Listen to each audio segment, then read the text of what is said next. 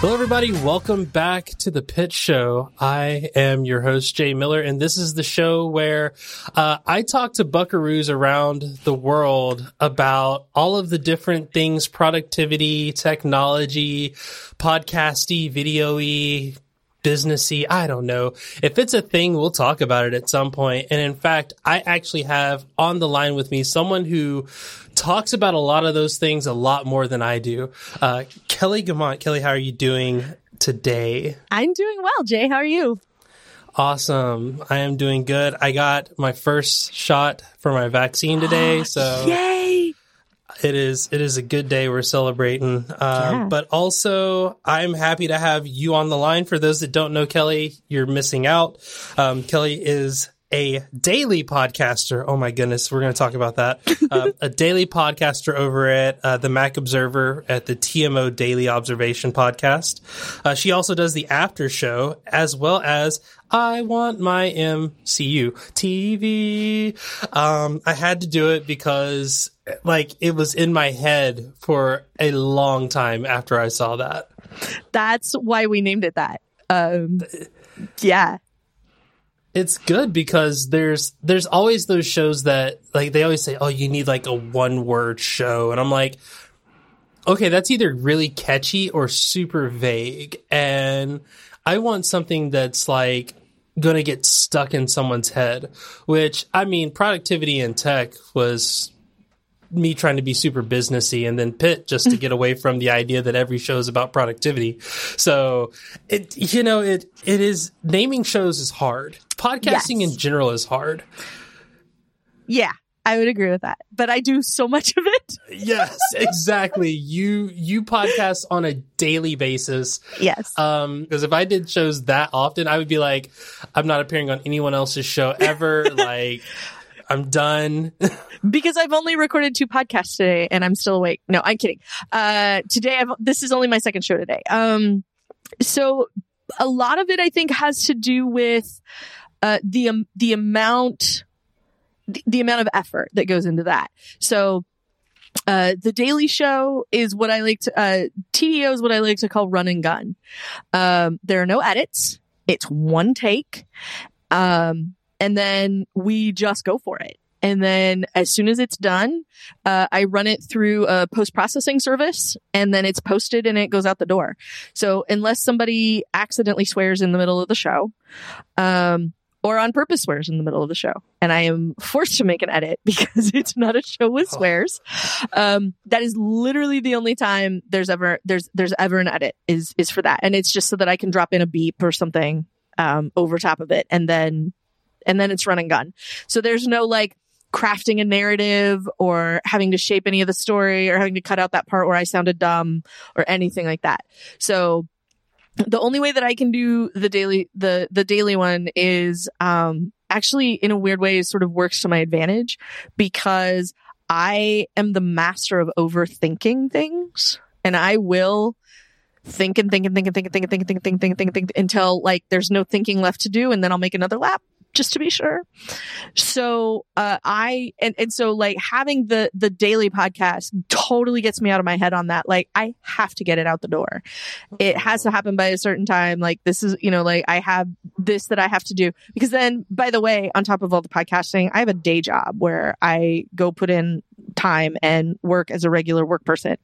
So I have the day job that I'm trying to that I'm doing. And then on the side, I have all this other chatting that I do. So the nice thing about the daily podcast is I don't have an opportunity to spend a lot of time thinking about it. So that's kind of where that one comes from. And then, I Want My MCU TV, the quick origin story there, since it's a Marvel television podcast, I feel like it's owed an origin story, right? I watched the first 2 episodes of WandaVision dropped at the same time, and a couple of other people at the Incomparable also watched the same 2 episodes and went, oh, I love this, I want to talk about this, I need a nerd to talk about this with. So we talked about it, and one of those people was Don Melton, and Don Melton does a show with me. They haven't canceled Westworld yet. So Dawn and I accidentally had a Westworld podcast over at The Incomparable because we both loved it so much. And I told him, like, I really needed to have a podcast about it because I didn't have anybody to talk about it with. And he said he didn't either because, like, everyone in his circle had, like, reached the limit of, like, how much Westworld they wanted to hear about, and he wasn't done yet. More Westworld. But he wasn't done talking about it. And I'm like, well, I'm never going to be done. Like, you know, you got a friend in me. And so we started a show over at The Incomparable that's on the TV feed called Greetings from the Uncanny Valley, where we talk about Westworld. And that was how I ended up on The Incomparable in the first place, because Dawn and Jason Snell, who runs The Incomparable, were friends. And Dawn said, like, I want to come do a Westworld podcast on Incomparable. Can we do that? So that's how I ended up there. And then Dawn and also Lisa Schmeiser of Phil and Lisa Ruin the Movies fame. Lisa and Dawn and I went, well, Lisa and I have tried to do a podcast forever, and Dawn and I have a really good time doing podcasts together. So how about if the three of us get together and we'll talk about WandaVision? So we did WandaVision, and then we watched, and when we did WandaVision, the name for the podcast was Maximoff Overdrive, which was just a beautiful name. We loved it so much. But then we were like, okay, we totally want to talk about the Falcon and the Winter Soldier, which we always keep wanting to call the Falcon and the Winter Snowman. So we get the name wrong every week in some new way somehow. So like for a while, it's been the Falcon and the Winter Snowman. So when we wanted to talk about that show, we were like, we can't really call our podcast Maximoff Overdrive anymore. So what do we do instead? And that was where I Want My MCU TV came from. And so, and then we decided, like, could we do that? Would that work? Because then, like, if we talked about it being Marvel TV, then we could talk about the Netflix shows, and we could talk about the X-Men animated series from the 90s, and we can talk about, like, Agents of S.H.I.E.L.D., and, and we can, like, bring in all the other stuff that is Marvel entertainment units that's not the movies. So we were like, oh yeah, like, if we run out of stuff, like, there's a lot of stuff left, but since right now it looks like Marvel is going to be, like, releasing a new show on Disney Plus, like, every Friday until I think my birthday in November, because that's when The Mandalorian comes back. So we decided, like, let's get a new name. And then Jason Snell said, well, you don't have to be the TV feed anymore. You can be your own show, and we'll just spin that off into its own whole thing. That's where that came from. And so that's a show where I get in my head a lot. I do have a few questions that came out of that. Yes. The first one being something similar to a thing that I've said before, which is coming up with podcasts for the sake of talking to your friends. Is that a thing that you identify with there? Because it sounded a little bit like it. And I say that from the perspective of, like, I do a show called Ask a Brit, where I ask my friend who lives in Leeds in the UK questions about British culture and just stuff I've always wondered about. And it's an excuse to sit down. We record every episode of the season in one sitting. And it's like a 4-hour session where we just catch up with each other and joke around and ask questions. That's so good. And then it turns into, like, 5 episodes. Yeah. And then we say, hey, we're gone for the rest of the season. We'll be back in, 3 or 4 months with a new season. And then we do it again. Yeah. And then I've done, like, anime shows where, like, I wanted to watch an anime again, but I was like, I don't really have time to do it. But if it's a podcast, now I can justify going through this series again. Yeah, exactly. So I guess that's the first question of kind of, do you feel like in some ways you have to start a podcast to connect with some of your friends, or is it just better that way? It's better that way. Definitely. Okay. So the after show, which we talked about, is a show that came out of, the unofficial Apple weblog, because I worked at TUAW, ages ago. And, so did, Mike Rose. And Mike Rose was the person who was in charge of what we called the Talkcast, because it was every Sunday night, like, loud, live, and we would take callers. It was like sort of a call-in show. And so people could join us on this platform, and that was called TalkShoe. I think TalkShoe's still around. TalkShoe would go, and then people could call in and like raise their hand, and then I could unmute somebody and answer a question from them, or have people come in and talk to us about stuff. And so I would just start casually asking people, like, here's somebody that I want to talk to. Will they come talk to me about the new software they built, or about the new thing that they're working on, or just, you're Jim Dalrymple and you're all around awesome, and like, what are you doing Sunday night? Will you come talk to me about whatever it is? And so we did that show every Sunday night, and I fell in love with doing it and was really excited about. That was sort of my introduction to regular podcasting. And so then eventually Mike said, how about instead of me having to say, I can't host tonight, will you do it? How about if you host all the time, and then when you can't do it, you tell me I can't make it, and then Mike will be the host. And I was like, okay. So then it sort of became my show, and I started recruiting people to come talk to me, and we had great conversations, and we would record for an hour, and then we were done. It'd be like 7:00, and then, okay, so okay, we're done now. But now it's the after show. Right. So we would be done, and then we would just sit and chat for like 15, 20 minutes afterwards would be the after show. And we can talk about whatever we want. Like there's a news thing going on, whatever it is. And then eventually, and then AOL purchased Tua. They purchased Weblogs Inc., which we were part of. And so then we were an AOL company. And then AOL sent out this email that said they were ending all of our shows. And so all the shows that I worked on at TUAW were going away. So there was going to be no more Tua Talkcast on Sunday nights, no more Tua TV Live on Tuesdays, and no more Ask Tua on Thursdays. That was going to be it. So we got this email that like all of these are ending, and it was all the same week. And it happened to be a week where I was the backup host on Tua TV. And I was usually the co-host on Ask Tua. And so I had to end all 3 of my shows the same week. And it sucked. And it was really hard because like I had built the Talkcast into this thing that was great, that people showed up for. People were coming live and spending their Sunday nights sitting and listening to me yammer on about whatever, and talking to folks who would come by and tell us, like, software developers talking to us about things, people really excited about the new whatever it is, listening to everybody ribbit through the Sunday after Macworld, and like, when everybody kind of sounds like this and everybody's kind of slow because we've all been out way too late doing things I can't tell you about now, and on and on and on. And so all these shows ended, and literally the next email I got after the one from AOL that said like all the shows are ending was from Mike Rose, and it said, so want to start a podcast? And so we decided to name it The After Show, because that was the fun part of doing the Talkcast anyway, was the little bit of chat we got at the end. So we've been doing that more off than on, but off and on ever since.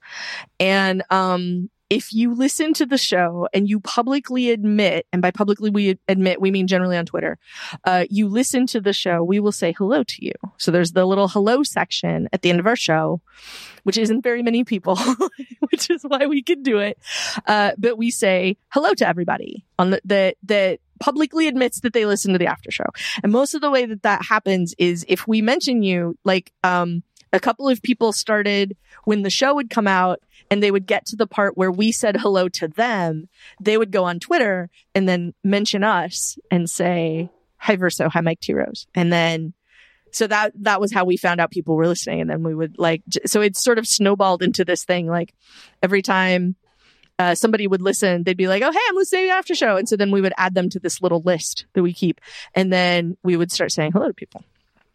So I'm going to do it now. I look forward to it. I want the list to be really long. It's going to happen. Yeah. Everybody go listen. You have to listen first. You can't just say you did. You got to listen. And then after you've listened, you have to find an in-joke. Find something that was mentioned in the show and tell us about it. Cause that's how it's not a very high bar of entry. It's really not. I like that though. I mean, I hate that it came out of, such a kind of a sad point, but it also was like, no, this is a thing that we want to cherish and hold on to.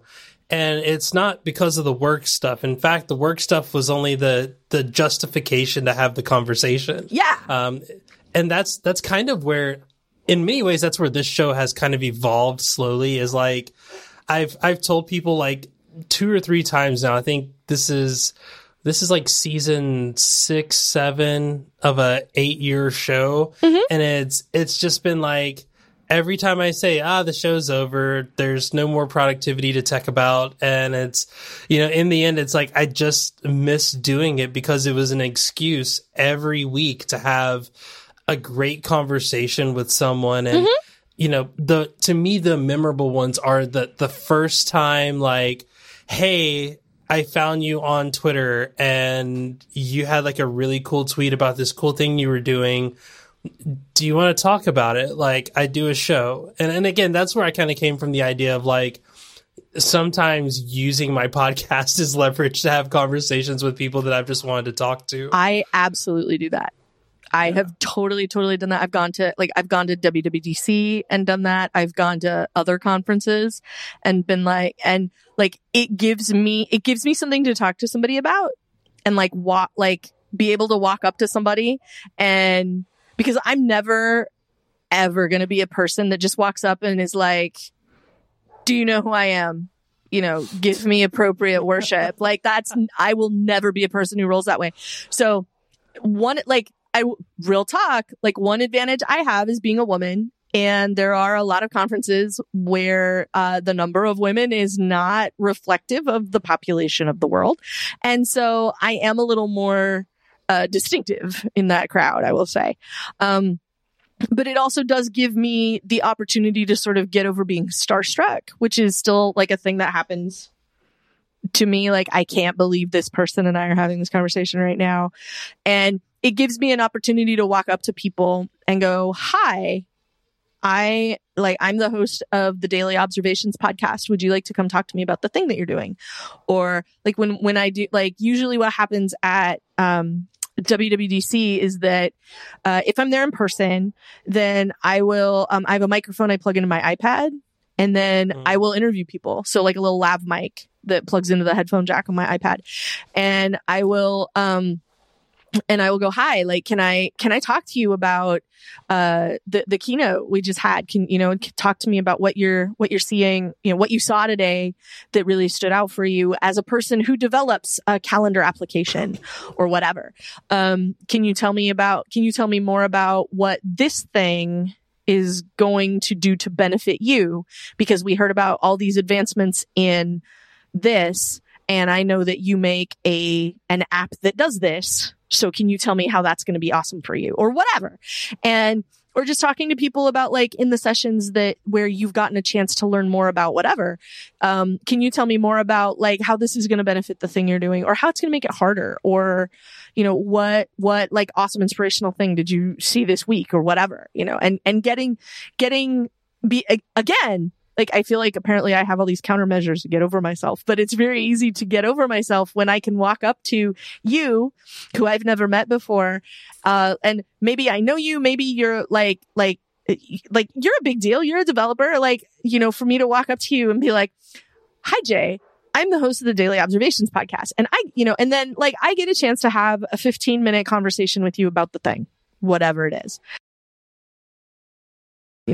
I do wonder if that is not to invalidate that idea, but I wonder if that is because you're in the in crowd, like you're the people that everyone wants to talk to. And I only say that from the perspective of, like, the first conference that I went to was like actually the second conference. The first conference was boring and I would never suggest it.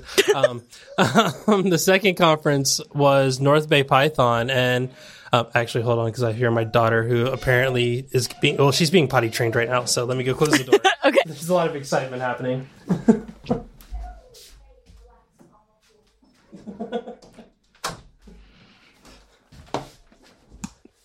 Okay. I couldn't tell what that was. I was like, something very exciting is happening at your door. There's a very high pitched squeal coming from the hallway.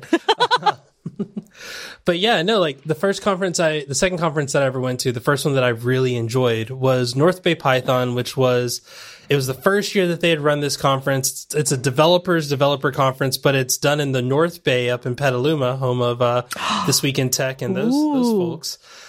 They used to have a Mac conference there that I went to one year. It was really good.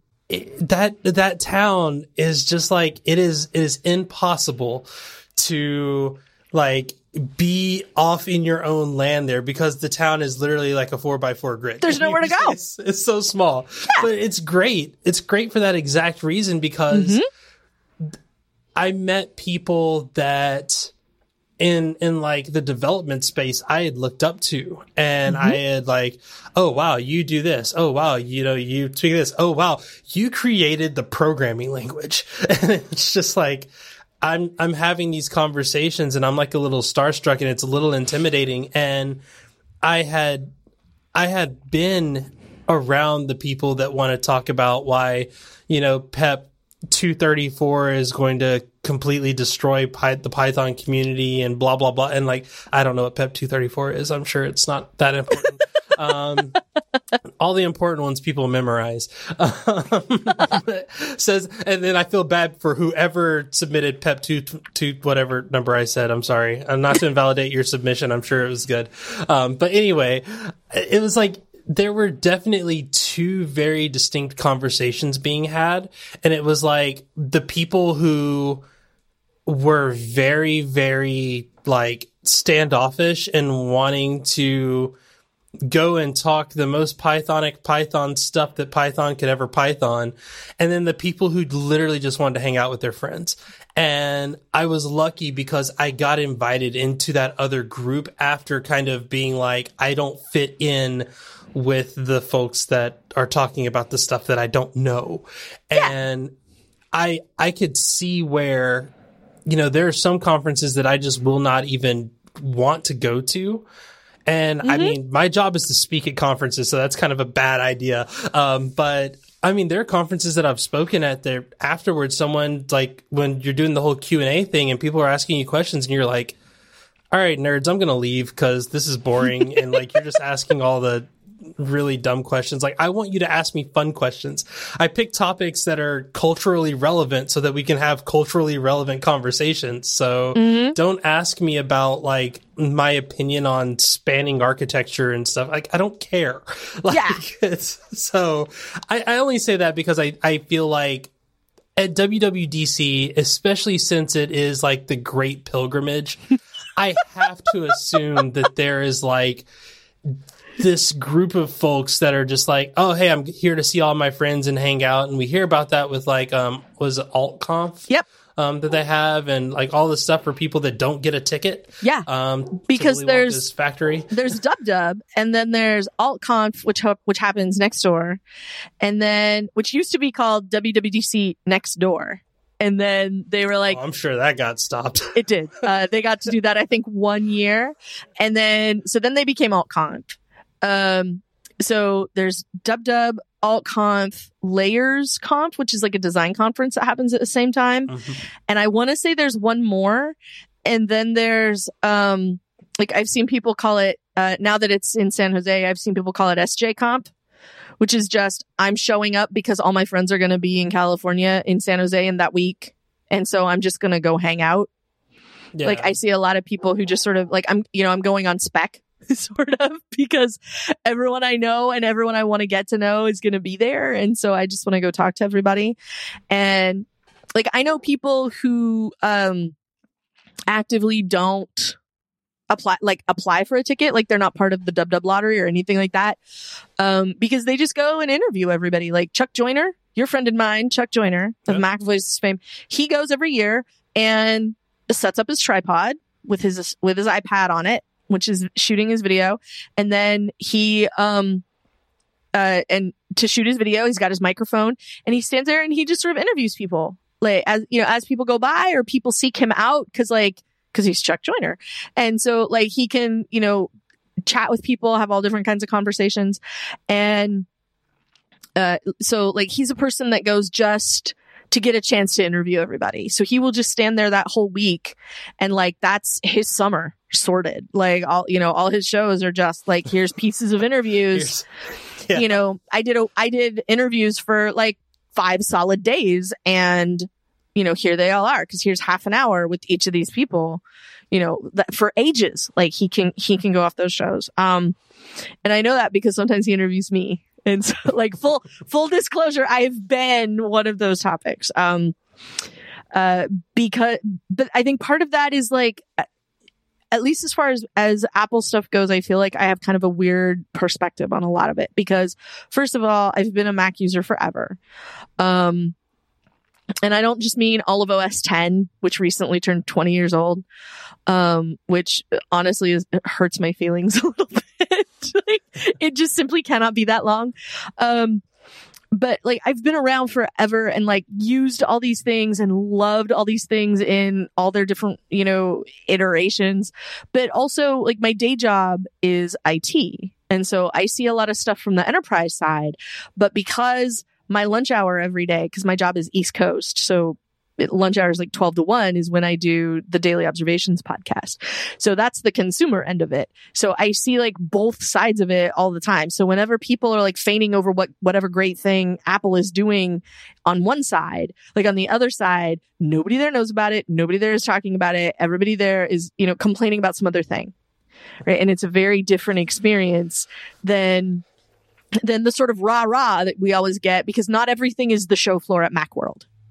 Like there are certain things like that I think don't always, like, sometimes that stuff doesn't get the attention that it should. And I think sometimes people feel like, oh, you're just being an Apple hater because like they got really popular and you don't want to, but I think a lot of times some of that criticism just comes from wanting it to be better.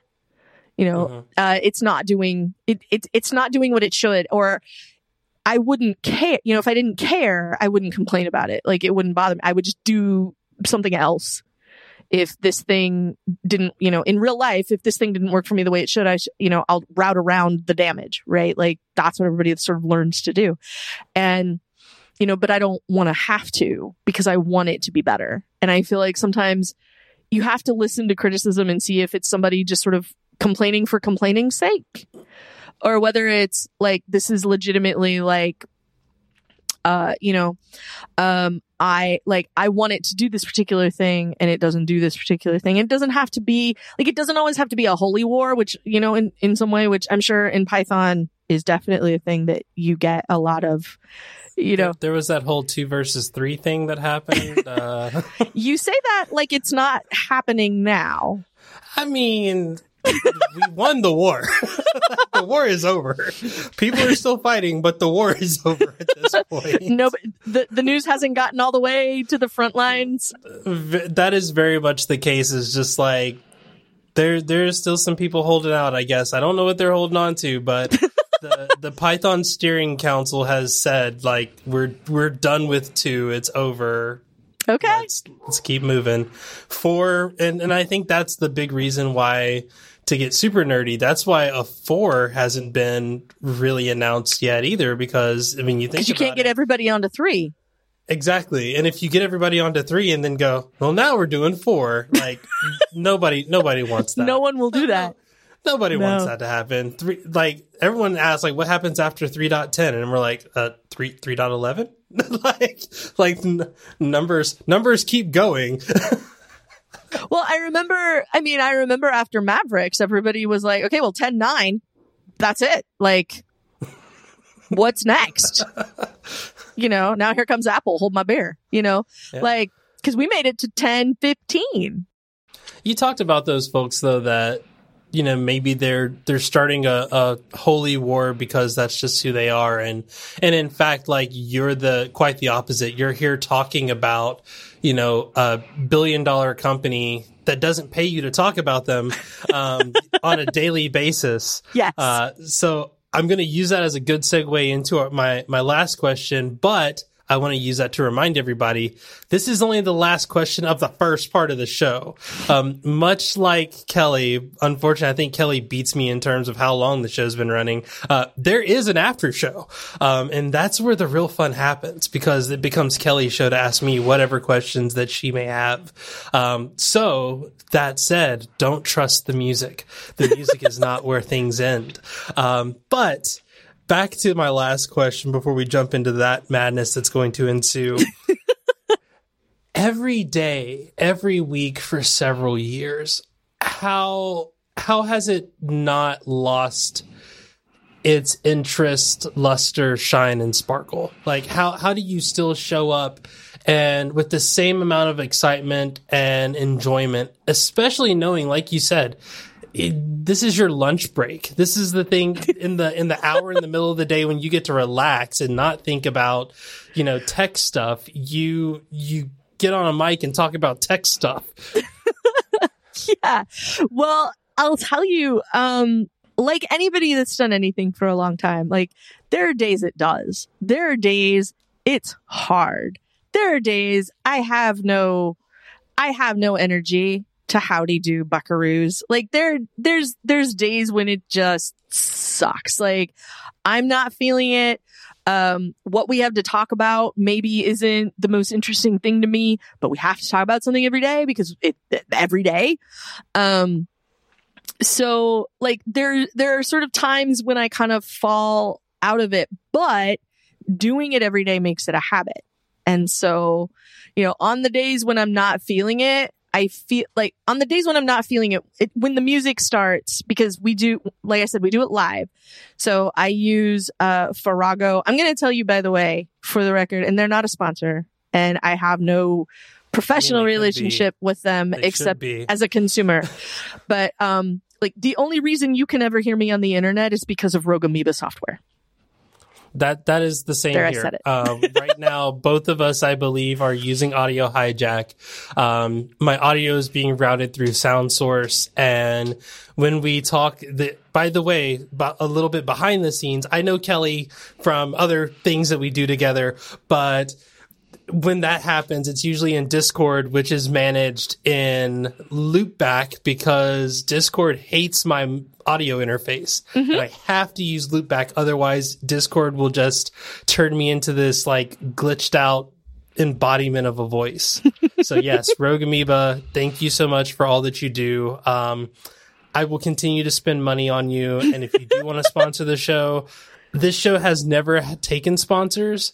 I would make the exception for Rogue Amoeba. Yeah, I would too. If Rogue Amoeba ever wants to sponsor Daily Observations, observations@macobserver.com. Hit me up. So I use Farrago to loop the music in. And so, so every day when we do it, like I said, front to back, like all the production it's one shot. So I play the music. And it comes down, I always want to say on tape. I know I'm not supposed to, but I'm old school. So, it comes down on, it goes to the tape and then, I can talk over it. And then, at the end of the show, like when you hear the outro theme, like that's me hitting that on the way out. And, when I hear the music, like that's always sort of my cue to like take the deep breath and go for it, like every day. And so like it's partly habit that makes that viable, but also like it really is partly that I've had these little conversations with people over time, or somebody will find me on Twitter and say this thing was really good, or I thought this was really interesting. Like we just got a review because there's a thing that we started doing because basically I got really tired of having to have a segment like 3 times a week about what Facebook was doing. So I finally went like, can we just do what the Facebook and just do it on Friday and just talk about it all at once?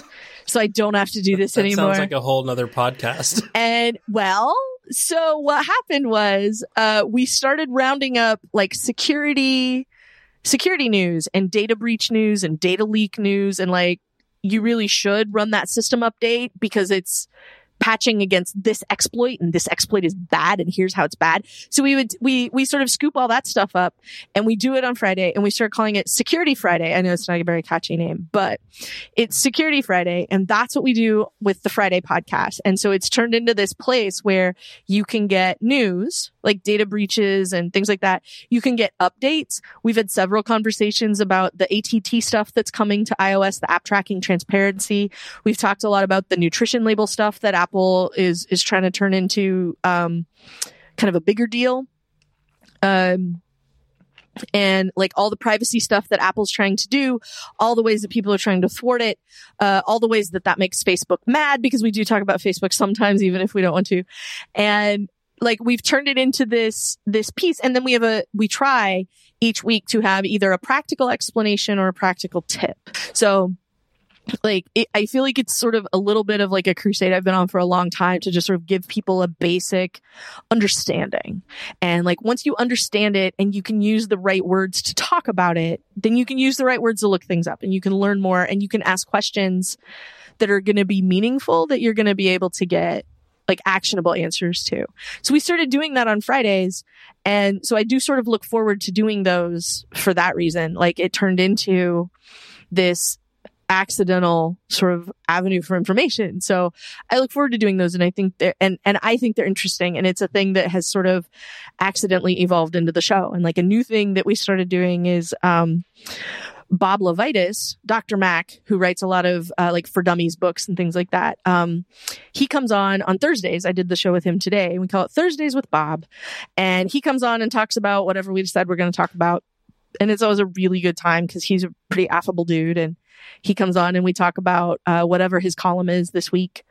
And it's a lot of fun to chat with him about it. And so we try new things, and like the show has definitely evolved. There wasn't Thursdays with Bob. I mean, there wasn't Thursdays with Bob till like a month ago.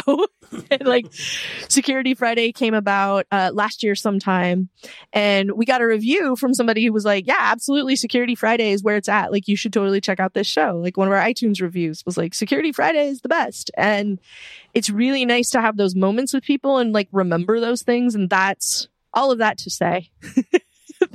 Like that's what makes it work for me, is, you know, partly the habit of like, it's not a day that starts with us. I'm doing a podcast. We got to make it happen, and it's got to be, you know, interesting to listen to. And then additionally, being able to sometimes mix it up and turn it into something a little different here and there. Like, you know, with Security Friday and like Thursdays with Bob, and like getting to talk to Charlotte about media stuff regularly, doing those sorts of things. So, and I like, and definitely another thing I like about doing it is, like getting people's attention for a little while. And so that's part of why, like, I took very seriously, what I was going to do when I signed off. And so, like, it took me a long time to figure out the obvious answer for Kelly is that the end of the show needs to be excellent to each other. Because I love Bill and Ted. It's one of my, all three of those are some of my very favorite movies.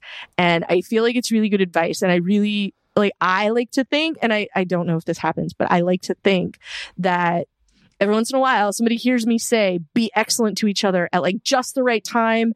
And then like, you know, the opportunity presents itself, and then somebody does it. And if somebody does go be excellent to somebody else. And I just like to think that there's a point in the world every once in a while where that happens. And if it's something that I can contribute to, I feel like that's good. So I feel very much like you are the skydiving instructor of the Apple podcasting space. Like, you're not allowed to have off days because everyone else will realize when the skydiving instructor is having a bad day. It's like, oh man, this is, can we not jump out of this plane? Can we just take the next one?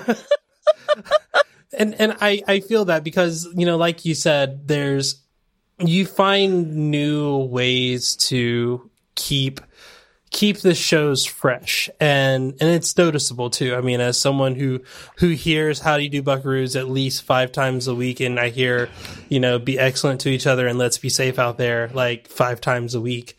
Like, it is it is a reminder. And sometimes I need that reminder. Sometimes I'm like, hey, it's been a good day. I'm happy. You're right, Kelly. I didn't need the reminder, but you're right. We should.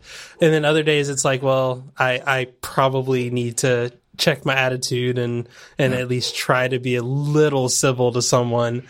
But also the fact that you're still having fun with it, the fact that you're still, having questions and having them answered, I think that, well, and the dogs, I guess, will agree. I think that is a very important. Oh my goodness, what is happening out there? It is important. They're just agreeing with you. It's super important. Yeah. Like, yes. Yes. Yes.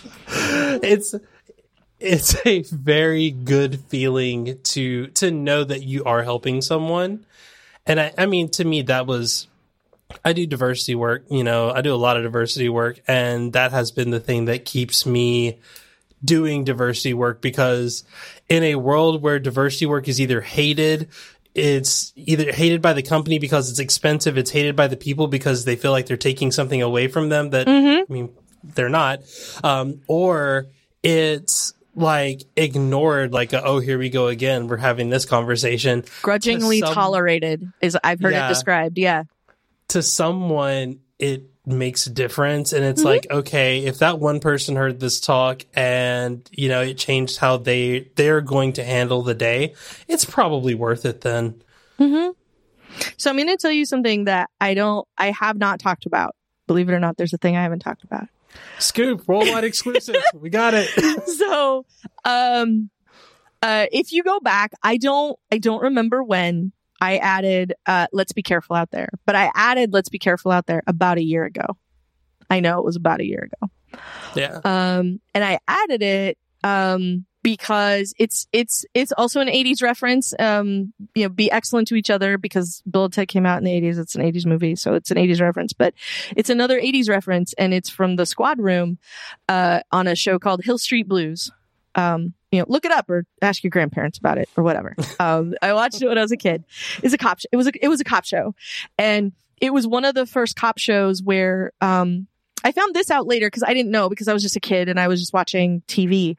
But it was one of the first cop shows that was about like the cops on the beat, like in the uniforms, the low paid, not glamorous, not the detectives, not the people who get to do a lot of the interesting stuff. Like, they were also on the show, but it was about a lot of the day-to-day grind for police officers. And it was like the first time a lot of people had ever seen anything like that.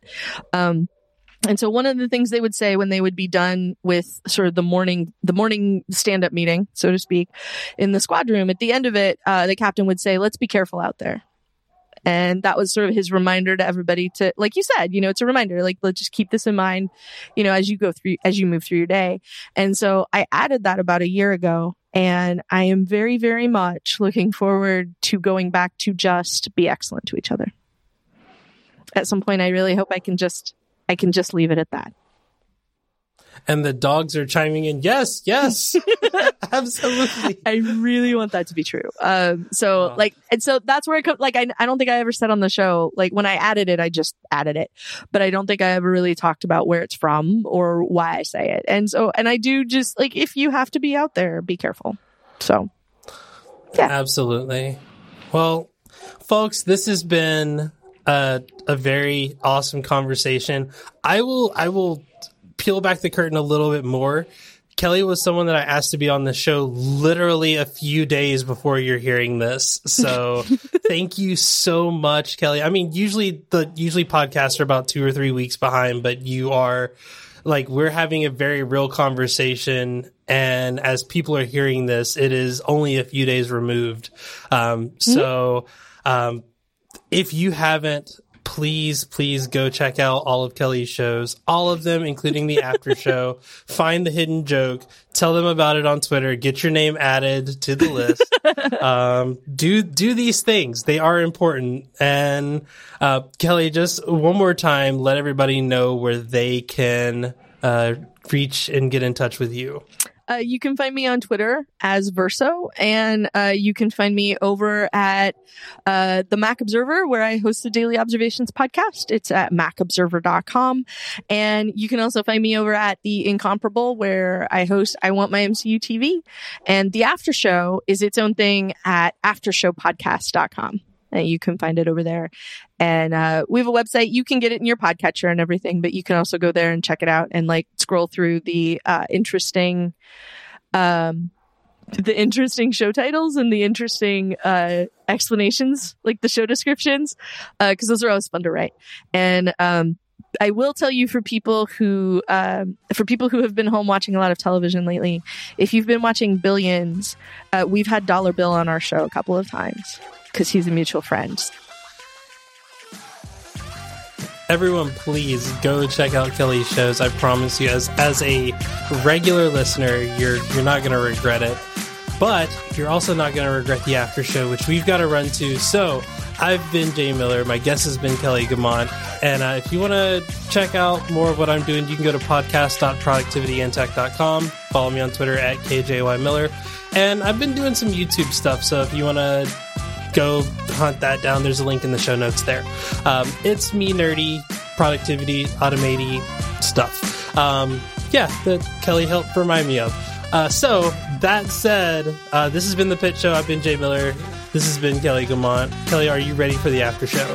I am.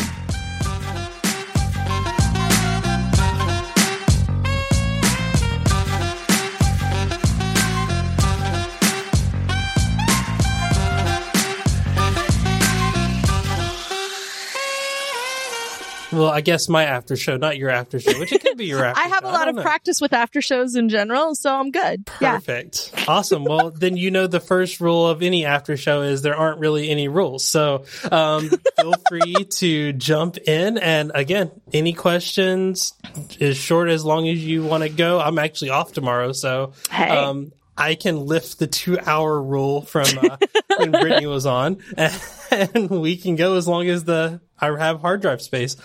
All right. Well, my first question is about video stuff, because I have been nudged in that direction by a number of different people recently, that video / live streaming. And I think a couple of people that I know who have suggested it have said that I would prefer live streaming because I don't have to edit.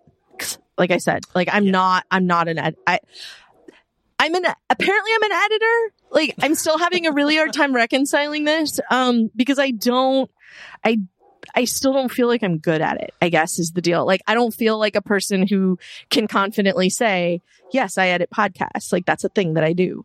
But like, it also, I put out a podcast 5 days a week. I've been doing it for almost 2 years, and I still don't really feel like I can go, yes, I'm a podcaster and this is my show. And like, for as much as I do that, like, I feel like I should be a little more confident at that, but I don't feel like I'm a good editor, and I definitely don't want to do it for video because I don't feel like I don't get enjoyment out of it. I know it's a thing that there are people who like it, and and that's awesome, and go off by all means, but I am not that person. And so like, I've had people suggest, like, you should live stream and you could do, like live call-in sorts of things, which is the thing that I loved about the after show. So I definitely want to talk to you about video. I definitely agree. If you don't want to do editing, then live streaming is the way to go. I do think that there's kind of a little that's lost in that, just in you're asking a lot of your viewers to show up at a very specific time. Yes. And I will be honest, nobody goes back and watches the VODs, or if they do, it's like, it's such an afterthought. Like, yep. So there is a lot. And I think it's an audience question. Like, if you have an audience that you think is going to be very on board with you, that it's worth setting up and worth doing all of those things and dealing with, like, is my camera, good enough? Is my internet connection good enough? I mean, because I started doing more video stuff, I had to increase my internet connection because just uploading video was like it'll kill you. Maxing out my data cap. So it was like, well, I mean, now it's expensive. If you want to do it at any level of regularity, it is a very, very expensive habit, way more expensive than podcasting. Yes. But I will say that, the video editing thing, I have fun with it. Like, I really do. And it's not like I'm dreading it up until I start doing it. Okay. And it's like, oh, I do not want to edit this video. It's going to be too challenging. And like, I actually do extra work in the preparation so that I don't have to do as much editing.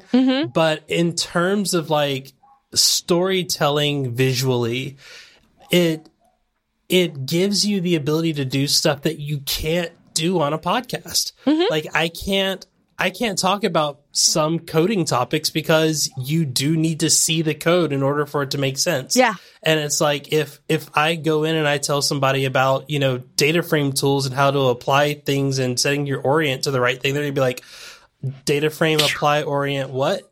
But if I show them a data frame, which is a terminal based spreadsheet basically, and I go, okay, set the orient to records. Each row is a record. So now when you see this means this. I can visualize that and I can literally put that information on the screen as I'm talking, and thinking of new and unique ways to do that becomes a challenge and it becomes really fun. The problem is I tend to want to go down that rabbit hole, and it's like, oh, I could totally talk about this and do this thing and start like trying to do screenshots and captures of all this stuff. And then in the end, I overwhelm myself and just kind of fizzle. And it's just like, well, yeah, let's try to keep it as simple as possible. But that said, I do think that there's definitely something to speak of this is happening right here, right now. And I think that's why I wanted to emphasize that, like, a lot of people know that like the recordings aren't, we record and we release tomorrow. It's we record, I edit it, and then I release it. So it to me, it does feel more special when it's like, hey, you're only like a day or two removed from when this actually happened. Yeah, I do like that. Wow, what is happening? We have a new neighbor, and our one of our neighbors moved in, and they have 2 dogs. We have 2 dogs, and our other neighbor has 2 dogs, and the house behind us has a dog. Oh no. So there's like there's new friends, and they're getting to know each other. Okay. Which unfortunately my soundproofing isn't amazing.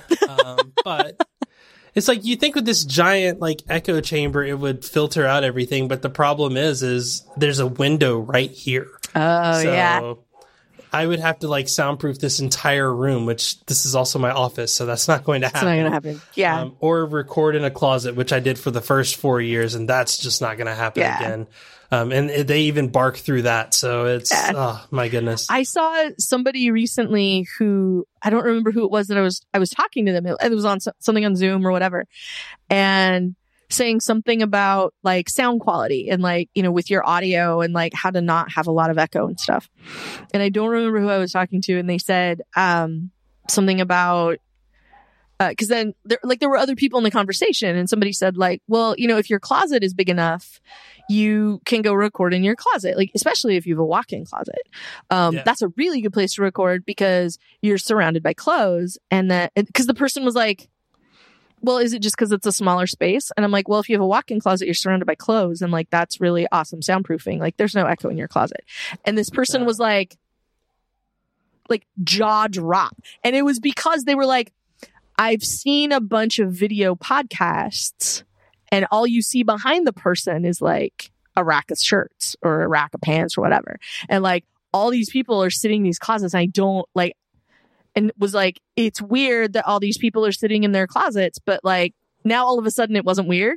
And it was like, head exploded. Well, and I mean, that's like, I have this gigantic thing on my microphone. People can't see it. It's called a Chaotica eyeball. And like, it is literally designed for creating studio quality sound inside of any space. It is your closet on a microphone. The problem is if there's so much noise that's blasting through the one part that you talk through, that noise is still going to be heard. And even with that, I think that is kind of the other side of, you know, when I edit this, I do a very, very like tight denoising of like, nice. Okay, yeah. When Kelly's talking, there is no audio from me. That way, at least a lot of the barking is removed. Yeah. And you know, if the dogs are barking when I'm talking, I'll try to pause. If I can't, then you know, it is what it is. But sure, I think that the podcasting medium is a little more forgiving of that. Where, oh yeah. I don't think I've ever gotten a 1-star review where someone said, "Oh, there's dogs barking in the background." No, how like unprofessional or something like that. And that's the thing. Like I've given talks. Like I've given a lot of talks. But I've given talks on like how to start a podcast, how to get going with the podcast, that kind of stuff. And the thing I always tell people is that like the part that matters is you. It's not your gear. It's not do you have the right microphone. It's not do you have the right like you should have something like. Don't use like if all you have is the speaker on your phone, use it. But your phone did come with headphones that have a built-in mic, so at a minimum, try to use that. But if you can't, that's okay too. And because nobody's going to listen to your podcast and go, you know, it is the most boring podcast with the least interesting people on it I've ever heard in my life, but the production value is insane. I nobody does because that of a podcast that you referred me to, which is T's and Z's. No, but the point of that one is like, that's a good one. And there's a reason for it. But like, the thing about it is like, nobody's listening to it for its production value. They're listening to it because you are interesting, because what you have to say is interesting, because you have an interesting guest, or maybe you're talking to me. And it's so it's easy to forgive the little bit of dog barking that gets through. It's easy to forgive the maybe occasional clumsy edit here and there where maybe it doesn't sound quite like it should. One thing that I discovered in the last year particularly is, now that like lots of people are having to make do, like apparently I have like an unbelievably high standard for like my audio equipment, for my video equipment. Like I have spent the last year watching people on the news and going like, oh my goodness. And been going like, thank you for having wired headphones because I know you've got a solid connection and nobody's having to troubleshoot that while you're on television, you know, like, and like, why are you wearing AirPods? All you're going to do is fidget with them the whole time. And like, you know, watching somebody be a study in like, every time I answer a question, I have to jiggle the things in my ears and like, you know, or like, you should know not to sit smack, you know, with your background as a window with the sun coming in, like very, very basic things. When I'm sitting over here going, I really don't want to spend $200 on lights so that I look nice when I'm on video. Then you get to push buttons and that happens. Don't do that. You can program your Stream Deck and then your lights. No, see, I feel like that's going around the bend for me. Like as soon as there's a Stream Deck on my desk, I feel like I'm done for. So I will say that's why I don't have one. Does one thing and it is turn on and off the lights. Okay, but that one thing is awesome. Yeah. I mean, I can also do it from my phone, which is even more awesome. Oh no. Are we going to get into automation? I mean, this is your show to talk about whatever. I just want to say, by the way, you were talking about on the road. I just got this little corn dog looking video mic from Rode. Nice. And it's the NTG, which is like, I guess the updated version. So it's like the mid range between just their, I guess, Pro Series NTG and their like video mic. So it's the video mic NTG, or I guess they would just call it the video mic plus. Yeah.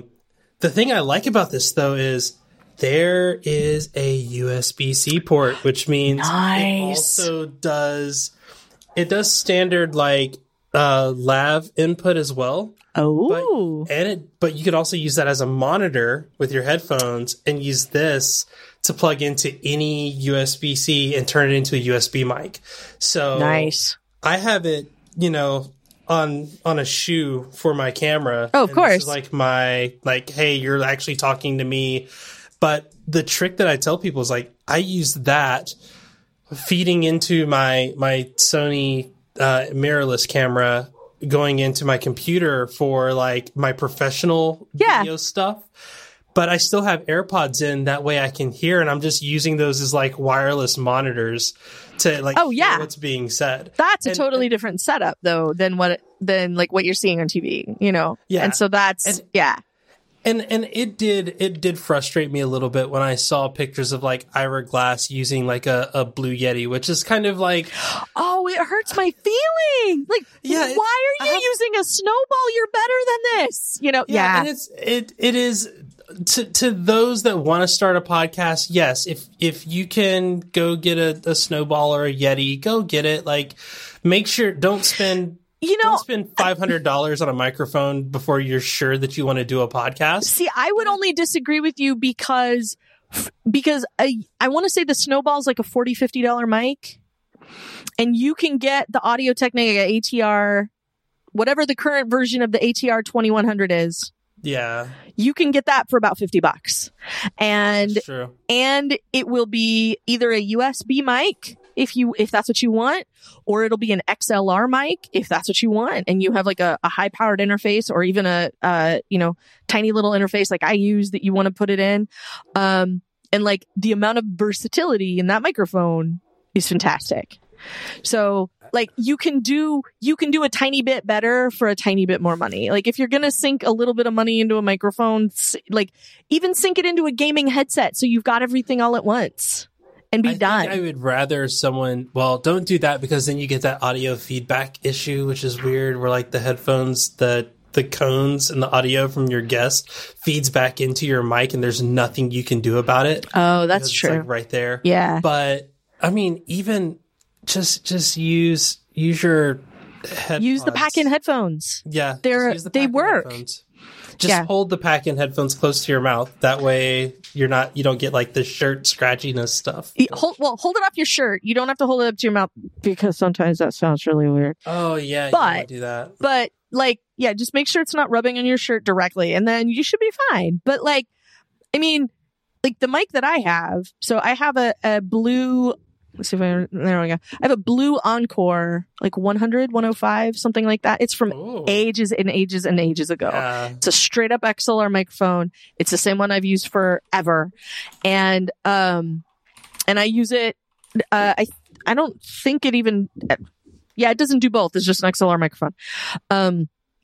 So I just have a plain old XLR microphone, and I put the foam cover on it, and literally recorded daily observations the day they were jackhammering out my driveway, and nobody knows except me.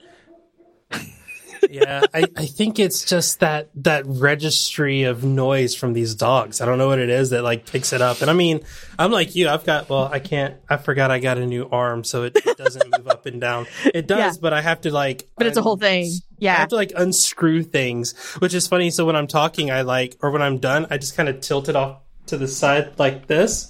Mm-hmm. I just tilt it back when I'm done, and it's like that works. Yeah. So my microphone is on a standard issue mic stand, like you would see on a stage, and then I just rotate it,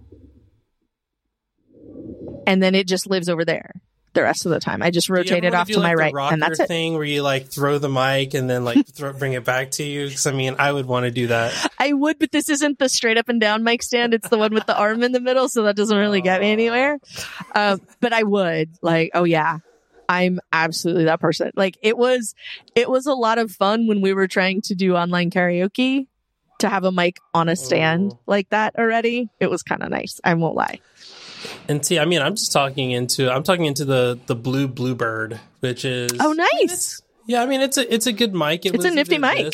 Yeah, it was this or the Baby Bottle or the Shure SM7B, but I didn't want to sound like everyone else and have very low lows and very rich mids. That's the thing I think people don't often realize is that, like to borrow a phrase, like the wand finds the wizard, right? Like it just so happened, like the reason I still have this microphone is because when I got this microphone and started doing podcasts with this microphone, everybody went, "Oh my God, what changed? You sound awesome on the show.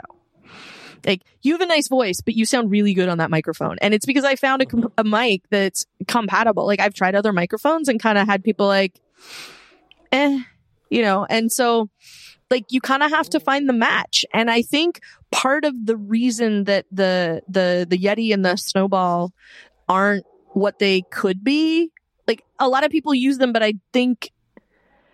don't think it's a match for as many people's voices as have them. And I think that's part of the issue is that, it's not the mic for every type of voice.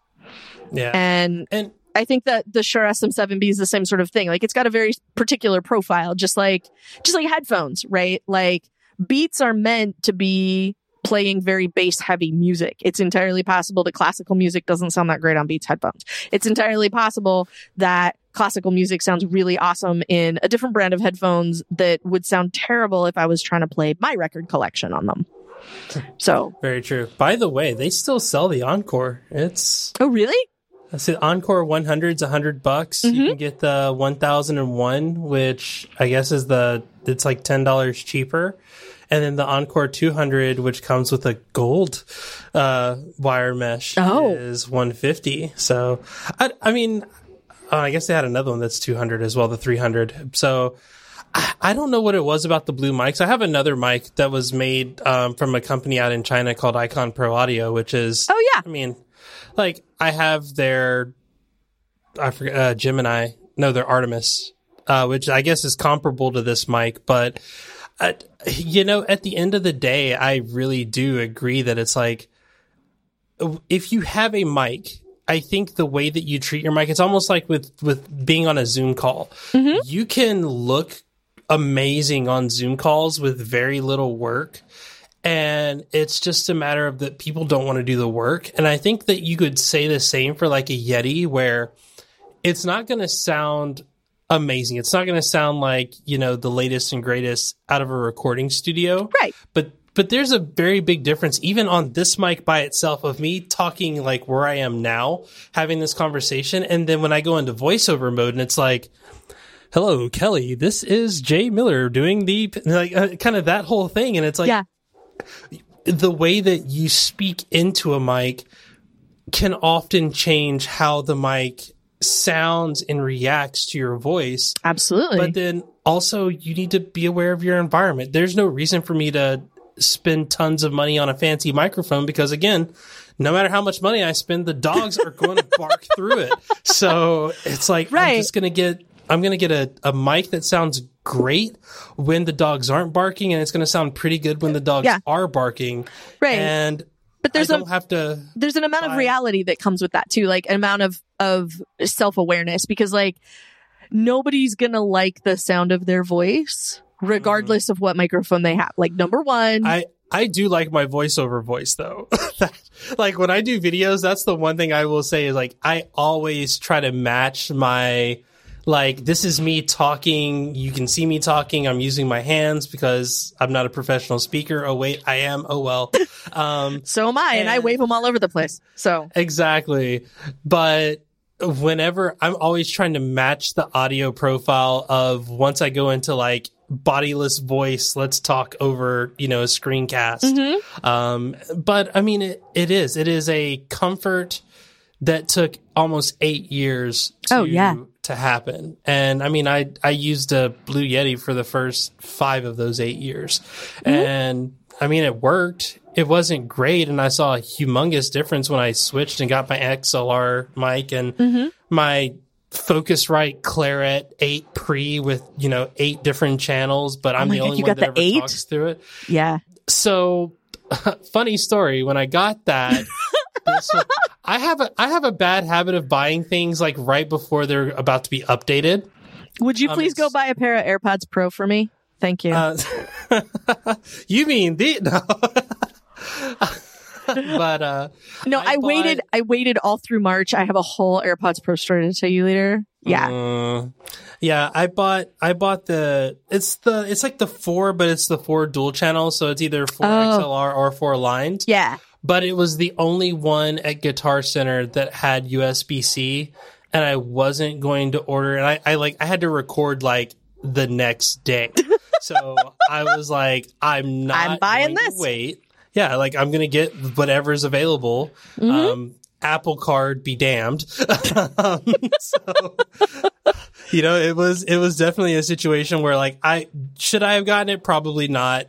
But it solved the immediate need that I had, and it kind of secured me into like, well, I know at least if I ever do have a live show, I can just take this because it will be enough, and I'll have 4 different channels that I can work with. Yeah, I have slowly been building like the mobile setup so that I have something good to take with me places, and trying to strike the balance between I need everything to sound good and I need to be able to carry it around. Yeah. So, I wouldn't recommend this for that. Yeah, but I like for a mobile setup, like I've been considering it. Right now, the thing that I'm using in the back, which is I'm kind of like part of like to talk about the productivity and tech stuff. Like we don't have to. No one talks productivity on this show. Well, I'm always looking to optimize. That's really what I was looking for. It was like I'm always looking to optimize, and I want something to be effective. And so, like right now, my mic goes into the it's the iRig Pro Duo, so that I can plug two microphones in it if I want. And that is like generally the thing that I will end up taking with me if I'm going to go somewhere and record things. And then I have the two lav mics, and actually I think the lav mics don't require a box because I don't need an interface for them because they just plug into a headphone jack. And I have tested them with the adapter so that I can plug them into like my iPhone, and it does work. So at least I have that as like a mobile setup. And then for like I'm walking around and wanting to talk to people, but like I am just not home and I want to record a podcast. Like, it'll happen again someday. I'm visiting my parents. Like I'm at my mom's house or I'm at my dad's house and I'm staying there for a little while and I still have to get a show out the door or whatever. I have that Audio Technica microphone, the AT2020, I think is the one I have. And I have that to take with me with the USB because it'll do USB or XLR. And then I can just plug that into my computer and call it good. And then I have that if I want to use it. But I've been looking at, is it just time to pull the trigger on the Focusrite Scarlett situation and just go there and be done with it? They're really good interfaces. I know. But what I have, like, there's nothing wrong with what I have. And I feel like, if I'm going to add new gear, it's probably going to need to be a Stream Deck. Don't buy a Stream Deck. You don't need a Stream Deck. No, but here's why though, is because I want the little baby Stream Deck. Is it like 6 buttons? Yeah. Like, I want the cute little, like, Stream Deck Mini. The Stream Deck SE. I just want the little one so that I can have it do certain things. Like, I want it to change the lights because I want to be able to change the light right outside the door for when I'm recording. So that if my husband comes home or like is home and doesn't know when I'm done recording, I can make it known that like I'm recording in here, not just I have the door shut in the office. So I want to be able to change the lights, and I want to have another button that will launch all the stuff that I'm normally doing right now with Keyboard Maestro, but I would rather have it be a button on my desk because I think that would be awesome. And I'm sure I could find something else to do with the other 4 buttons. Like, I can have it be different setups for my podcasts, right? Because like I have different audio hijack situations depending what I'm recording. So Rogue Amoeba, well, one, I will say, all hail Pakaphasis, number 1. You talk about a light to let people know when you're recording. Yeah, that's not being used. I never got to programming that one. Well, there's a hue bulb in the fixture right outside this door. So I'm just talking about change the hue bulb to a color that says, hey, there's recording happening. That's better than my alternatives, because I'm like, oh, let me just get a microcontroller and I'll program it and then I'll send signals to it that'll tell it, hey, I'm recording, you should do that. And then that is never happens. Absolutely the kind of thing that I would do, though, is like, I have this idea, let me figure out how to take it to a ridiculous extreme. Yeah, but then you start buying stuff and you're like, I'm not going to do and then no. Yeah, I do like the idea, and I would probably do that. I just need to get one of the colored bulbs in the hallway, because where our light is, it would have to like shine, and my daughter would also uses that as her night light, which is, I think that would like freak her out. Well, make it start changing colors. Make it red when you're recording, because then also it's not super bright. So even if you have it up pretty high, like it's not blinding, so it would still be a nice night lighty color. Yeah. Which, I mean, I brought up Rogue Amoeba because I'm actually a little miffed with them. I hope they're not listening. I hope they all tuned out at the music. Yeah, at the end of the show. The Audio Hijack, when it was, I think it was called Audio Hijack Pro or something like that, it used to have Apple Script support. Oh, Wiretap, I think, had Apple Script. And they removed it. Uh-huh. And I've asked them about it, and they said, yeah, it's not coming back. And I'm like, but I need some way to program into it other than, hey, Keyboard Maestro, look for this image, because that works until it doesn't. And the only thing that's more frustrating than not having something that you can automate is having something automated and not trusting that it's going to have the expected outcome every time. See, now I just want to ask you about that, because the way it might just be that you have to think about the problem in a different way about for what you're trying to solve for. And the reason I say that is because I will tell you a very quick story about earlier when we were talking about movies, and I was talking about ripping DVDs so you could put them on your Plex server. And what I did, because what I was trying to do was I don't spend all my time in the office. Shocker, I know. Mm-hmm. I don't spend all my time in the office. And so I would put a DVD in, and I didn't know when it was finished. And I didn't want to have to keep coming back in to check. And then, keep checking and keep checking and keep checking. So, but then I would come back and maybe it's been done and sitting here for like half an hour, and that's half an hour I could have, that could have already been working on the next disc. Uh-huh. So I was trying to figure out, how can I get notified that this has happened? I know there's automated things that I can use to send me a text message, or I can use something pushover or whatever to send some sort of notification. That was right? my first thought, was pushover to the rescue. Yes. This is the nail. This is hitting the nail with the jackhammer. Yeah. Oh, yes. Let's just get pushover going. Yes.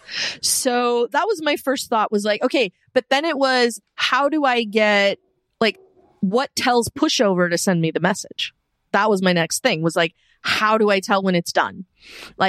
Does it just check to see how much processor is being used? What does it do? What does it do? What does it do? And so I was talking to someone else who said I spend a fair amount of time in AppleScript and Automator doing things. So tell me about your problem. Let's see if we can fix it. So I was okay, here's what I'm doing, and here's what happens, and here I get this, and then I get this, and then I get this, and then when it's done, when Make MKV is done ripping the disk, it tells me it's done. And so basically what I'm doing right now is just walking in and looking at the monitor to see if the box is there that says it's done. And then if it's done, then I tell it to eject, and then I move on to the next disk. And then he said, okay, so it pops up a notification? I said, yeah, it says the disk is finished. Uh-huh. And he goes, oh, okay. So he comes back about 5 minutes later and says, I wrote this script. You'll have to give it the exact path to the app or whatever it was that I had to do. And then what it does is it checks every 10 seconds.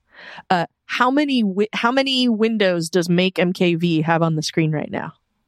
And so when it pops up the dialog box that it's done, now there's 2 windows. And so as soon as the count is 2, it kicks off pushover, and pushover tells my watch, your DVD is done. And then I can come in here and switch them. Well, and see, I have something, well, not even similar because it's nothing like that. But like I use Bunch from also former Tua person Brett Terpstra, and it is terrifying what Brett can do with a command line. I'm just gonna tell you right now, like I am the hugest fan of like whatever he's up to next. I'm like, okay, I need one of those. I don't know what it is. I don't know what it does, but I'm buying one. Brett's currently the leader on the Pit Show guest list of who's been on the show the most times. Him and Tom Merritt are like fighting for first place. And neither one of them realize it. It's like, and actually Brett's going to be coming onto the show later this year because of new ventures that he's doing. So I'm excited about that. I'll let him talk about himself. But anyway, so I use Bunch to basically control everything. And it's like, I'm actually the maintainer of the Alfred workflow, I guess the unofficial, official Apple, like Alfred workflow for Bunch. Yeah. Buggy as all get out, but it's fine. The people that love it. The people that hate it remind me every day. And it's like, so I just open up Alfred and I just type in Bunch Pit and it like throws down all the windows. It brings up audio hijack and it opens up Zoom and it opens up my calendar so I can click on the right event. And I think there are ways that I can even automate that stuff, but I'm too lazy. And I have like Dotto now, which does the whole Zoom part for me, which I literally just go and click in my menu bar for the event that's starting in less than 1 minute. And then it opens up Zoom, which is great. Fantastical also does that. And so does Apple Calendar kind of does it. But it wants to nice. Real hard, but it's not as nice as Fantastical.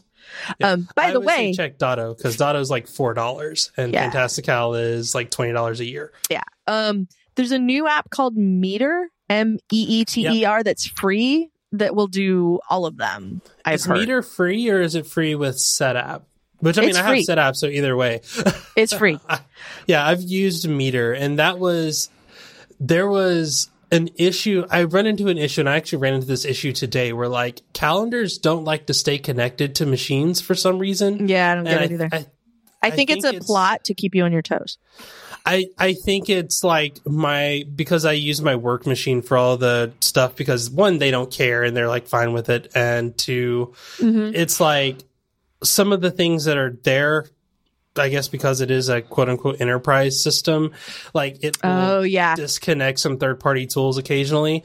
But good example, I didn't realize we had a show today until about an hour and a half before when I messaged you because I just happened to be going through SaneBox and it was like reminder of show. And I'm like, wait, what? And I look on my calendar and it's not there. And I'm like, okay. I've had this. I've so been there. Yeah. Yeah. So many little things run into, which is why I like using Bunch because I can just quickly say Bunch Pit and then it's like boom, boom, everything's up and ready to go. Yeah. But the problem is when I get to Audio Hijack, I have two choices. I can just select, one of the Pit interviews, not Pit interview copy or Pit interview copy 2 or Pit solo or video script recording, which is also just a copy of that. Or I can just load a copy of the session, which is how I got Pit interview copy and Pit interview copy 2, which I was like, this makes things more difficult. Yeah. And if it were just tell Audio Hijack, open this option, like if that simple Apple script, it would be so easy and it would be so nice. And again, I could just use Keyboard Maestro to say, when you see the window that says Audio Hijack, pick this image option. But I've had it fail just because, Pit interview looks like Pit interview copy 2, which looks like, interview series or something like that. I feel like there's something to that. Like, there's another way to do this. I don't know what it is right now, but I know there's another way to do this. And partly because I've been watching the Max Sparky Keyboard Maestro learning majig that he has.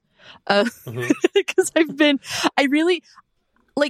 because I have like a couple of small, and of course they're podcast related. I have a couple of small things that I do with Keyboard Maestro, but for my $30, like the amount of sanity that has returned to my life is spectacular, because Absolutely. I go Control F6 and it opens Audio Hijack, starts capture in Audio Hijack, because I usually have the same session open because it's the same show every day. So generally, specifically for Mac Observer, for TDO, Control F6 gives me open Audio Hijack, start, Apple R, which is capture, press that, and then open Farrago so that the theme music shows up, and then open Discord, and now do what you're trying to do. So it like opens everything and puts it all in the right place. And then we record on Discord when we do TDO. It's all a Discord channel recording. So I have a loop back and everything set up for that. So then we record the show. I'm done with the show. And then like while we're recording, I have chapter markers that I have to keep up with. So I have I do have a keyboard command that will like start the recording. It'll turn on the recording block and then kicks off the audio in Farrago so that everything starts all at the same time like it's supposed to. And then, that also makes sure I don't have to clip the beginning and the end of the show because they're taken care of. So I do that. And then, while we're recording the show, I have a key command that gets the timestamp out of Audio Hijack so that I have when somebody says like, the article I was talking about today. And so I can immediately throw in the timestamp and then put a little note in there. And then I have a couple of text expander snippets that will pull the audio out of it, or pull the URL out of the furthest right tab in my browser and put it in the right format, so that then I can just use that text file as the chapter markers for the show. So I just sent you it says just file1.txt, but this is why I like Bunch, because it does a lot of that, but it does amazing. It in a very readable format. I like very readable. Yeah, that's nice. So I can just say, hey, make sure all of these apps are quit whenever I start this so that I don't have weird audio or network issues. Turn my do not disturb on. Make sure that my audio input is set to the Scarlet. Make sure my audio output is set to the Scarlet, and then open up Audio Hijack. Yeah. And then alternately, I can quit that workflow. And when I quit that workflow, turn back on Dropbox, turn back on Backblaze. Well, actually, I can remove Backblaze because I didn't get rid of Backblaze because I didn't want to use Backblaze. I got rid of Backblaze because my company already backs up all of my stuff using something like Backblaze. And all of my audio files, I manually back up to Backblaze B2 with the script. So that's a whole nother issue completely, but that happens once a week. And then awesome. Turn on Cloud Mounter and History Hound and all that. Actually, I don't even use History Hound anymore. So, but that's the thing is like, but that's awesome. Yeah. That's nice. See, and I'm always looking to optimize. So I look at that and I'm like, there's some things that I can do here. And that's part of where like my desire for a Stream Deck comes from, is partly like, I'm sure there's an opportunity to optimize there, but also there's an opportunity to add things like, change the light bulb outside the door and, quit other things or, stuff like that. So like when that's why I'm always looking to optimize. And that's why that might be a thing that I would like to do. And so basically what I'm doing is trying to sort of find out who all has a Stream Deck, because I want to find out who has the 6 button now, who is eventually going to get the bigger one so that I can get a deal on the old one. Talk to Brett. That's my game. Is he on the 6 button now?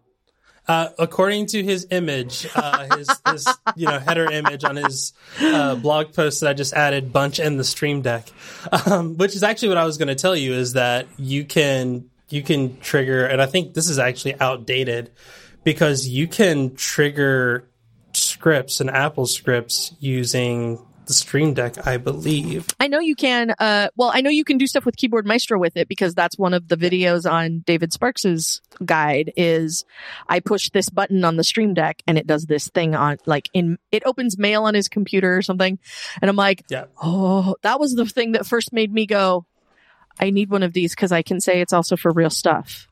The one thing I will say with that though is there's a third party Keyboard Maestro for Stream Deck app use that. Don't use the official one because the third party one gives you the ability to like scroll through your Stream Deck using it, and like you can choose where you want different Keyboard Maestro workflows, whereas the one that's built for Stream Deck, anytime you change where you want one to go, you have to like reprogram the entire I'm not doing key, which is annoying. So yeah, I would say use if you can. Okay. See, now I feel like I need to go over to Brett's Discord and be like, so Brett, looks like all the buttons on your Stream Deck are full when you get a bigger one. Exactly. I mean, I talk to Brett daily now. Like I feel so bad because Brett is an example of how when I say like meeting new people because of podcasting. Oh my God, yes.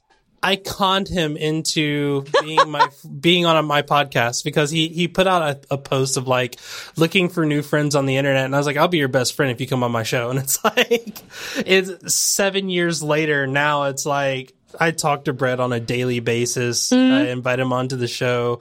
I think we were like back-to-back episodes on his show on Systematic. Oh, probably. Like, I think you were on the show like right after me. So yeah. I love what he's doing, and I love the new one, Search Link. Or I guess it's not new; it's old, but he's giving it new. He's breathing new life into it. Yeah. But yeah, he's gonna fire me from maintaining the Alfred workflow. I feel so bad because, and this is like one of those programming questions where what I have done and what I am saying that I'm doing is like, hey, it's just running the CLI. So if you're running into problems with Alfred, you're running into problems with the CLI. I can only do so much to make that an example or make that happen. Yeah. So, hey. Someone... That's fine. Interesting. Sorry, someone had put a comment saying that, hey, your thing doesn't work. And I'm like, yeah, I know. Just yell at me. But then now they're saying that, now it is working. Huzzah. But all right. I said, I'm happy it's working. So like, cool. My job is safe yet again. I don't have to worry about it anymore. I've known Brett a really long time, and he's definitely a good dude. He was really awesome at MacStock a few years ago. I gave a talk about Text Expander, and I was super intimidated that because he was like, I'm totally coming to your deep dive on Text Expander. And I was like, why can't you just go bother Allison or something? Like, could you talk to somebody, anyone who's not me? Like, no pressure. And he's like, what? And I'm like, hey, I'm Michael Jordan. I'm coming to your free throw clinic. Like, no. No. I love that analogy. I mean, that is, in a perfect world, I would have helped make like Envy Ultra.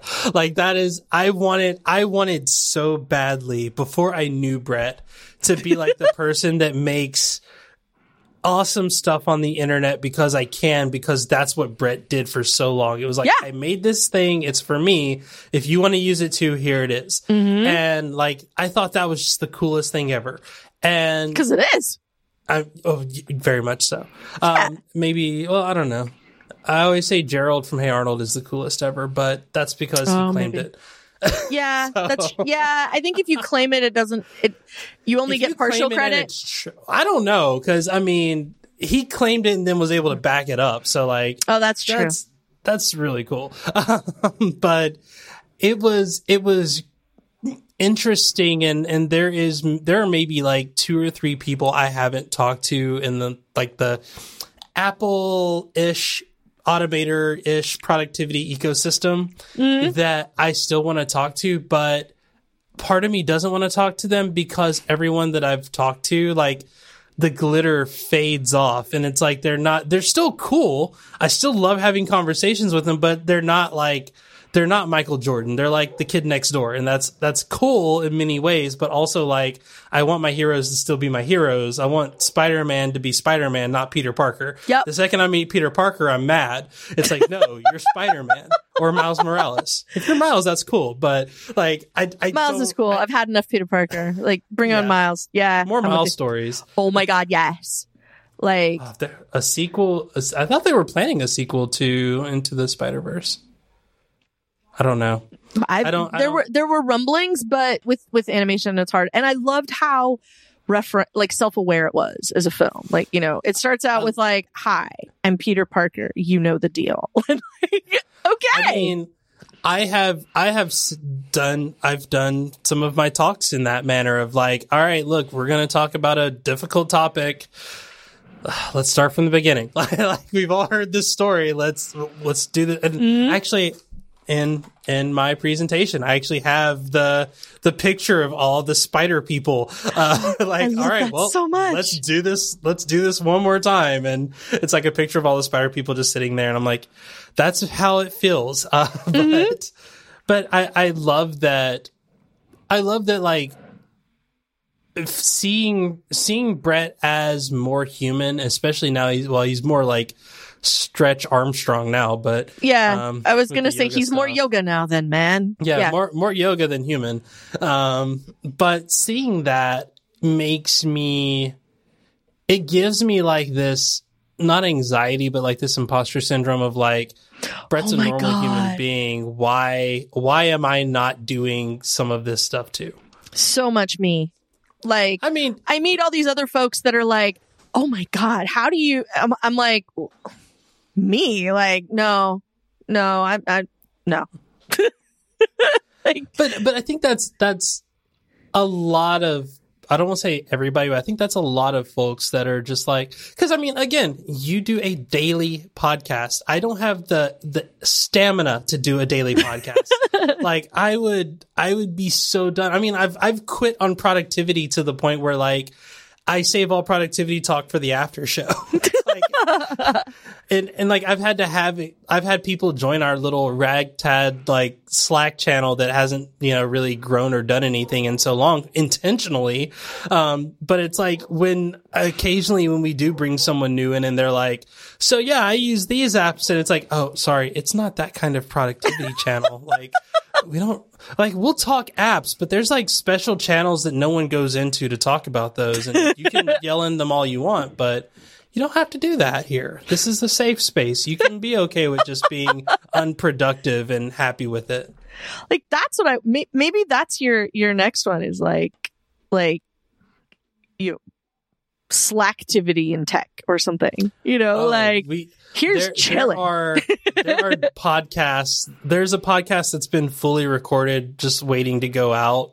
That is me and a few other people, and the reason it hasn't gone out yet is because we're doing what we call the mixtape format, where it's not really a podcast; it's more of like a comedy special because you're gonna have to pay to get access to it. Ooh, but I like it. You're gonna get the entire run. It's 6 episodes and a few bonuses, and you pay once and you get the whole thing, and then we're done with it. And we don't have to.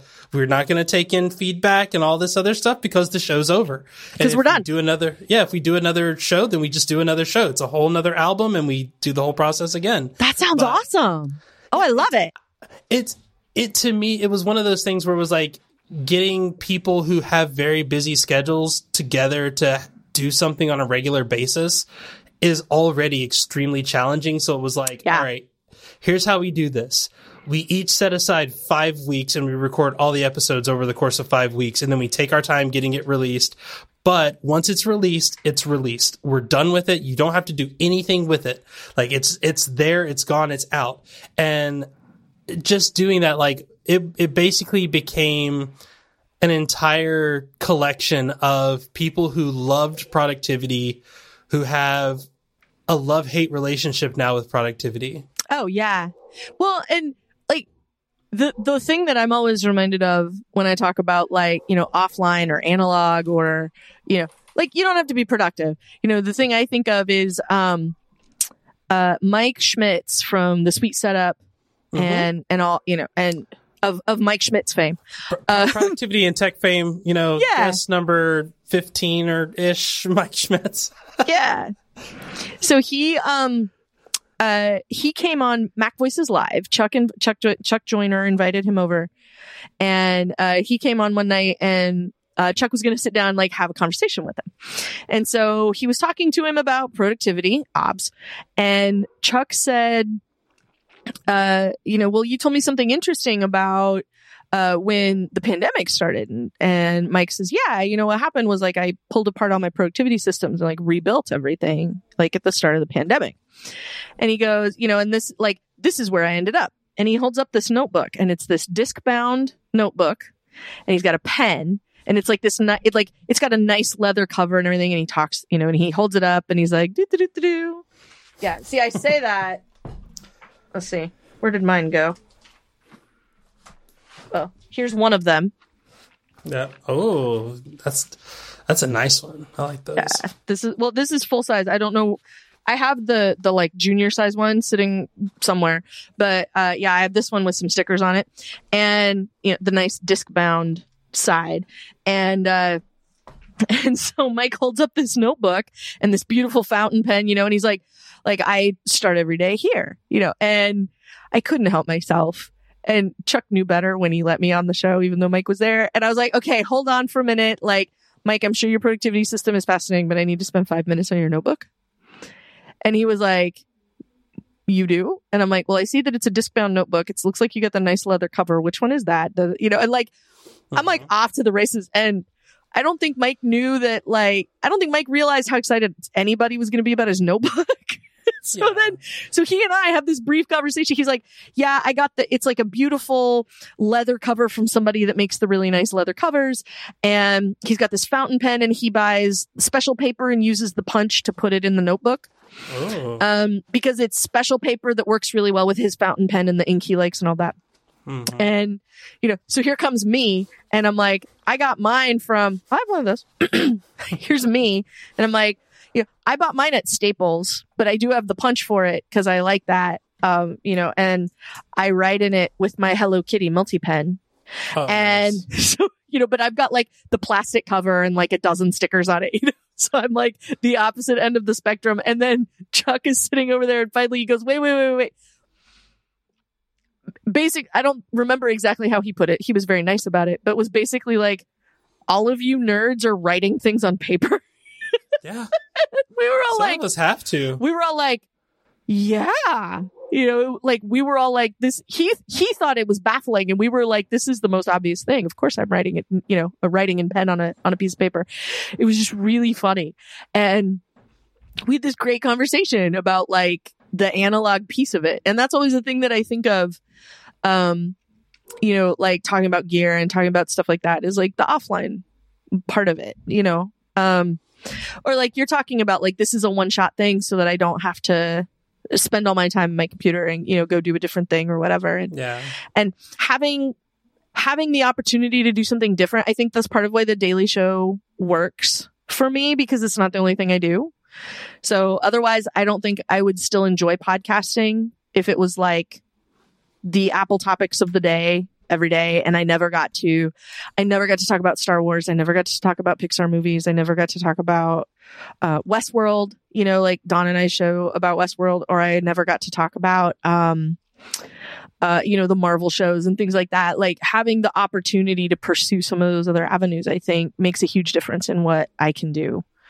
And why it's fun and interesting is because I get those alternatives. So, part of why I can sit at a computer as long as I do is because I do stuff in a notebook. I do stuff with yarn. I do stuff, in the kitchen, whatever. And I have like these other things that I do that sort of help balance that out. Yeah. And I mean, all of this is why I love doing an after show, because it does. In a world, I can't do the voice. I won't try, but I can't either. But I love him. Where everyone wants to be the most productive, I think the most productive thing that people can do is realize that like most of us are all just nerds trying to figure it out, and the second that we realize that nobody has it figured out, the more comfortable we feel. Like, oh, So the little bit that I do have, all figured out means I'm actually ahead of the curve. Mm-hmm. And it no longer becomes a race of like, how do I learn everything versus how do I just slightly improve on what I'm doing? Yeah. And I think that completely changed the productivity space. But at the same time, I just noticed that there were so many people out there who were like, if I'm not the most productive, I'm afraid I'll get fired. And I felt like I was contributing to that by saying, I'm going to help you be more productive. And it was like, oh, no, I don't want you to have that constant dread and anxiety after listening to my show. You know what I've found is because I've read a lot of stuff. I know a lot of people who are like, productivity people and that kind of thing. And a couple of things that I've found in that space in particular is, first of all, self-awareness, like knowing I need to take a break, and it's not bad to take a break because taking a break is like sharpening a pencil. Like you can only write with a pencil so long before you have to stop writing and rejuvenate, and your brain is the same way. And like everybody just kind of needs to get there. I'm hoping that maybe the last year has helped some people find this, that it's not a badge of honor, the number of hours that you spend at work. And number one, and number two, to your imposter syndrome, like the thing that I carry with me when I think about like imposter syndrome and all that is, I had a conversation with somebody with whom I am friendly, somebody I know, reasonably well. Like we're not the besties or anything, but somebody I know well. And, for the sake of my argument, we're going to say it was Steve Jobs. So okay. To say who this person was. So I'm having a conversation with him, and he said, last night, like we got to be in person. We don't get to be in person very often. So we were in person at a conference, and he said, last night I got to go to dinner with these other people. I don't remember who the other people were, but he's like, I got to go to dinner with these other people. And they were having this conversation during dinner. And I sat there thinking, oh my God, I am such an imposter. Like I'm absolutely not the person to be here. And I'm like, if I had been there, all I would have been doing is reminding you, you are Steve effing Jobs. Like the thing that you're not realizing in this conversation is like, do you not realize at some point all of them have thought the thing about you? Like I'm sitting here at dinner with Steve Jobs, and like, how did that happen? Cause I'm like, I think I may have at the time said like, I don't think you understand. Like that's how I feel right now because you're standing here talking to me. Yeah. And really? And I'm like, yeah. So like when you have that moment and you get to interact with somebody in that way and have that like, yeah, you know what? I don't have anything else out, or, last night I had cheese and crackers for dinner, or whatever. Like the actual human moment where you find out like nobody else has figured it out either. Like it's such a relief when everybody sort of finds out that that's the secret. But then the other like productivity thing that I have found is that I have stopped trying to solve for being efficient, and I've started trying to solve for being effective. And so like, basically like instead of figuring out like how much I can get done or whatever, it's making sure that what I'm doing, I am doing well. And like, so I come down to like, is this the best use of my time? And I try to apply that to everything, like, is this a thing I could write a check and have someone else do like for house projects and stuff? Like the stretch of time when I did not have time for anything else was the exact stretch of time when the neighbor kid down the street wanted to make some cash. And I'm like, you want to mow the lawn? Like, let's have a business arrangement. And it's easier for me to pay you to mow the lawn than it is for me to try to figure out when I have time to do it and everything else. So like, let me help you start your business. So here you go. Like everyone wins. And like figuring out those moments and those options, like if I spend 10 minutes on this now, it's going to continue to pay off the rest of the time, is very different from figuring out how to make the Stream Deck do a thing when I push a button because that's my idea of a good time is a different thing. And like being able to wrap my head around those in different ways, I feel like has helped me personally a lot. Yeah, for me, that's, I would say, not being effective, but being accurate. making sure that and that's why, with the whole audio hijack thing, when there's 5 different buttons that all look slightly the same and I can't trust it to always work every single time. Yeah. That's when I'm like, I can't do this. I can go everywhere up to this point, but then I got to stop.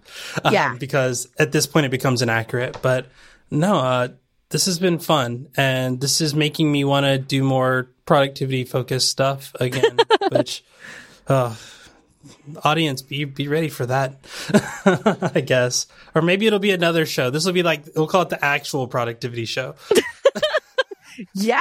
I mean, there are a lot of things that I've put in place to talk, the word I always use is countermeasures.